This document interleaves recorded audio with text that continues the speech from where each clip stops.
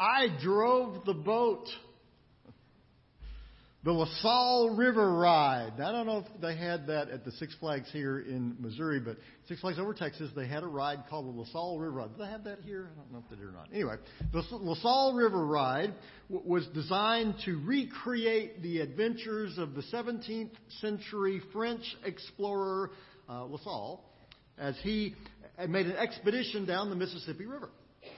And as the ride would go around, each boat would load up at the dock, and you would load up about 25 people into the boat.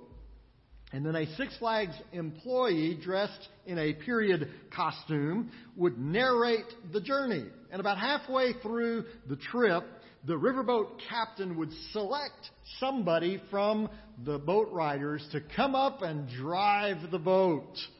That lucky person would get to go to the front of the boat where there was one of those big, kind of steering wheels like you see on the pirate ships.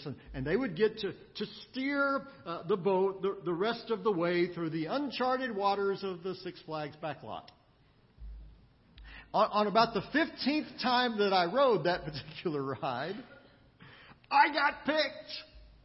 I went up to the front and began to steer. You watch on TV where you don't really know how to drive anything. You just kind of go like this, thinking that that's going to do something. And so I was just doing that, just going down the LaSalle River Ride, and the guy that was the LaSalle guy was narrating the trip. And then I looked down and I saw the secret. I wasn't really driving the boat at all. In fact, I could turn that wheel in any direction that I wanted to, and it was going to go the same way because the boat wasn't actually floating in the water. It was on this track that ran just below the surface of the water, where as a passenger in the boat, you couldn't actually see this. But up at the front, you could. There was this track that the boat would follow along, and it would follow exactly the same path every time. No matter where I turned the wheel, the boat was going to go by the same supply depot, by the same bandit attack, and see the same tree knocked down by the same mechanical woodchuck.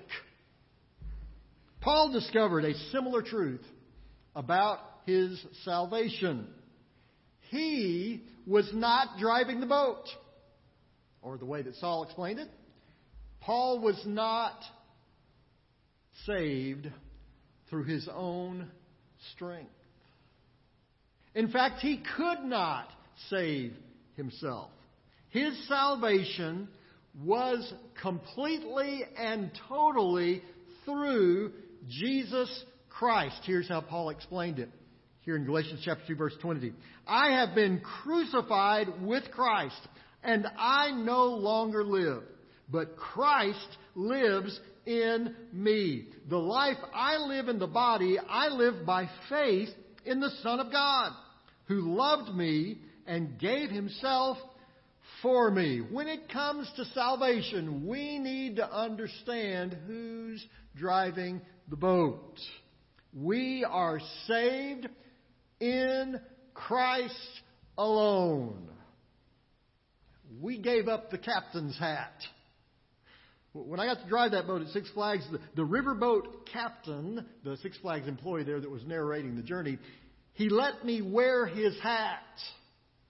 Now, at the time, that seemed like a big deal, even though I knew in 3 minutes after the ride was over, I was going to give the hat back, and the next kid that got to drive the boat was going to get to wear the hat. But wearing the hat seemed like it made me the one in charge, or at least that's the way I thought it did. When we think that we are in charge of our salvation, we're like that little 10-year-old kid wearing the captain's hat. I wasn't really driving the boat, and wearing the hat didn't make me captain. Paul realized that about his own salvation. A couple of verses early in verse 17, he describes, if while we seek to be justified in Christ, it becomes evident that we ourselves are sinners, does that mean that Christ promotes sin? Absolutely not. If I rebuild what I destroyed, I prove that I'm a lawbreaker. For through the law I died to the law so that I might live for God. Now this section probably was written so that Paul could answer some arguments, some charges that were being brought against him. One of those particular charges was that he preached and proclaimed that the gospel of Jesus Christ set us free from our sin, that Christ had paid the price in full on the cross for our sin. And there were those in Paul's day who were arguing, well, if that's true, then we can just sin all we want to. Christ has already paid the price for all of our sins, so it doesn't really matter how we live. We can do anything we want to do. Or at least they were accusing Paul of that teaching.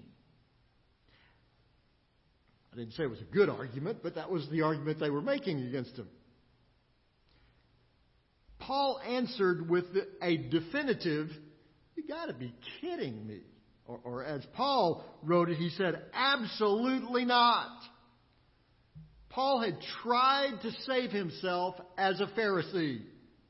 He had tried to follow all the laws, all the commandments, all the regulations, and he saw how horrifically he failed at that task. Instead of righteousness, he just went around killing people. Now he had been set free in Christ. To even suggest that he wanted to sin more was absurd. It was the very thing that Christ had allowed him to leave behind. Now notice between verses 17 and 18, the pronoun changes from we to I. Now, this wasn't just some theological argument for Paul. This was personal for him. He knew this from Scripture. He knew what the prophets had said the Messiah was going to do and how Jesus had fulfilled all of those prophecies exactly to the letter. He knew it from Scripture. He knew it from the teachings of Jesus that he had received through the disciples. He knew this is what Jesus said that he was going to do. He saw what happened in the lives of other believers who had come to faith in Christ. He knew all of that. But Paul also knew this from his personal experience with Jesus. Paul was no longer the Lord of his life. He had turned complete control over to Jesus. I remember the first time my dad let me drive. We were on a country road out in the middle of West Texas. We hadn't seen a car nor a tree for miles. And so I guess my dad figured out or thought that I wouldn't run into anything. So he said, "Oh, come on over here. I'll let you drive for a little bit." I had no idea what I was doing. I couldn't figure out how to use the accelerator. I couldn't figure out how to steer the car. I couldn't even get it into drive. I didn't know what I was supposed to do. After about 5 minutes of wobbling all over the road, I told my dad, I think you ought to drive this for a while. Something he had realized about 5 minutes ago. Fortunately, eventually I did learn how to drive. When it comes to salvation, though, I'm never going to master that. No matter how hard I might try, I will never save myself. But I don't have to.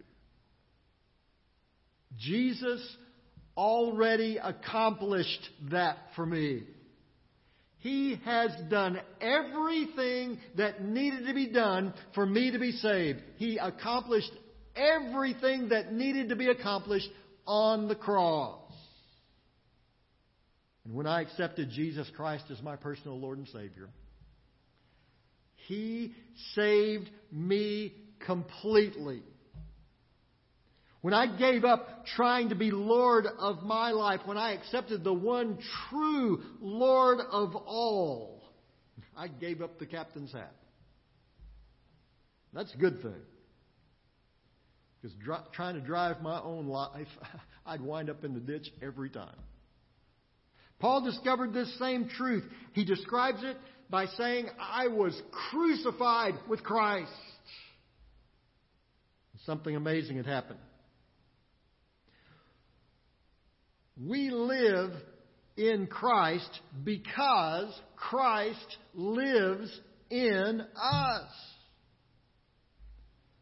Paul notes the glaring problem with all the charges that had been brought against him, that somehow the gospel that he was proclaiming encouraged sin. that ridiculous charge led to the even more ridiculous implication that somehow we might live a life that was good enough to save ourselves. Now, Paul's just argued that couldn't possibly be true, an answer that he finds both in Scripture and in his own personal experience. But this was much more for him than just a theological debate. The ultimate implication of what they were charging him with was devastating. He describes it in verse 21. He says, I do not set aside the grace of God, for if righteousness could be gained through the law, Christ died for nothing. Paul's argument's devastating. If it was somehow possible for us to gain our salvation through living according to the law, if that was possible, then Jesus didn't need to go to the cross. If it was possible for you and me to somehow attain salvation by living our lives good enough to be made righteous before God, if that was possible, then the Father allowed His Son to die on the cross for nothing. Paul writes that simply could not be. But Paul doesn't just argue from the negative, he also argues from the positive. And what a beautiful statement he makes here in verse 20. I have been crucified with Christ, and I no longer live, but Christ lives in me. The life I live in the body, I live by faith in the Son of God, who loved me and gave Himself for me. Paul's old sinful self, all those terrible things that he had done trying to prove himself righteous, all those times that he had stood by while true believers in the Savior had been stoned to death, beaten, thrown into prison, run out of town, all the horrible things that he had done had been nailed to the cross there with Jesus. And the life that he now lived, it was no longer in his own strength. The life he now lived, he lived in Christ. He had been crucified with Christ. Now the tense that Paul uses there of the verb as he describes being crucified with Christ, it indicates something that happens in the past, but it has a continuing effect. Jesus' death on the cross had not just changed Paul for one day. Jesus' death on the cross had changed Paul for all eternity. The life he now lived. And that verb, it's a verb in the present. It indicates a moment-by-moment walk with the Lord. A total dependence upon the power of Christ. The life he now lives, he did not live by his own strength. He lived by faith in Christ. And so do we all. I don't know about you, but I am really glad that's true. I've seen how I mess things up.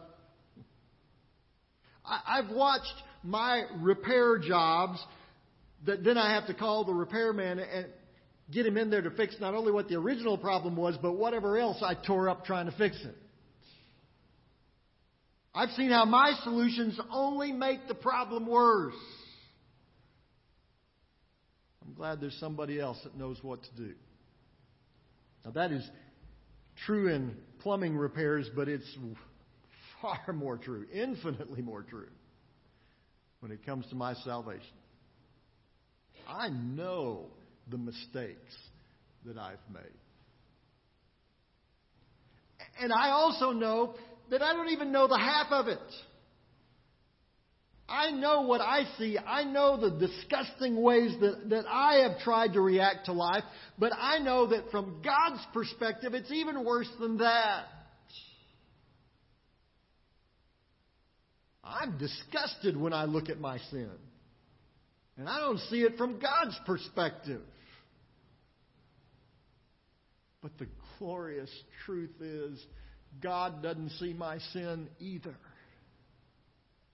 Because 50 years ago, my sin was covered completely by the sacrifice of Jesus Christ on the cross. The day I asked Him to forgive my sin, to come into my life as my Lord and Savior, from that time forward, when God looks at me, He doesn't see all the mess that I've made. He doesn't see all the mistakes that I've made. When God looks at me, He sees only the righteousness of Jesus. It is no longer I who live, but Christ who lives in me. And if you know Jesus Christ as your Lord and Savior today, that's true for you as well. When God looks at you, He doesn't look at the guilt of the stuff that you've done in the past. He doesn't look at the mistakes that you've made. When God looks at you, He sees the righteousness of Jesus Christ who lives in you.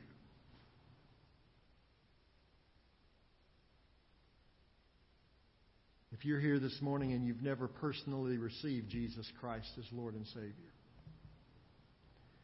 and you're dragging behind you a weight of guilt and shame,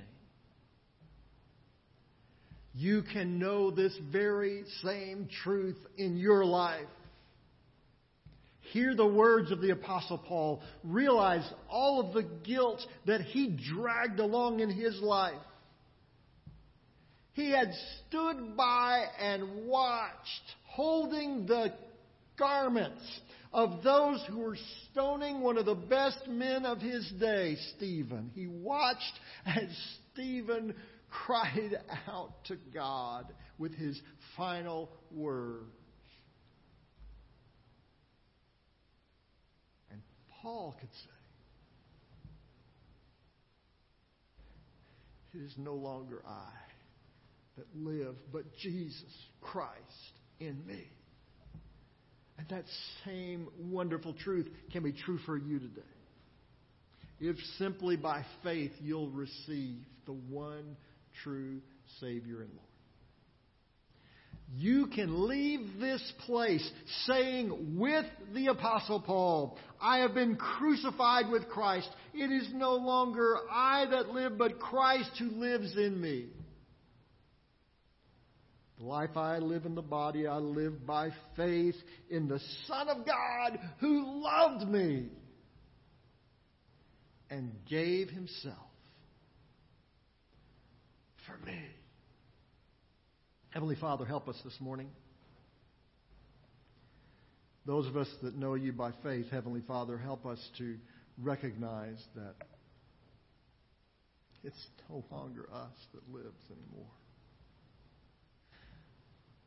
All that guilt and shame that we've carried around, we left that at the foot of the cross. And now You live in us. God, help us to realize that truth. For sometimes as believers, we keep living in that shame and guilt. Even though You don't see it anymore, we keep dredging it up. So God, help us to see that when Jesus died on the cross, He forgave us completely. And Heavenly Father, it is our fervent prayer this morning, if there's someone here who does not know Jesus Christ as their Lord and Savior, that right now, right here in this place, they would come to know Your forgiveness and grace. Help us, Heavenly Father, we pray in Jesus' name. Amen.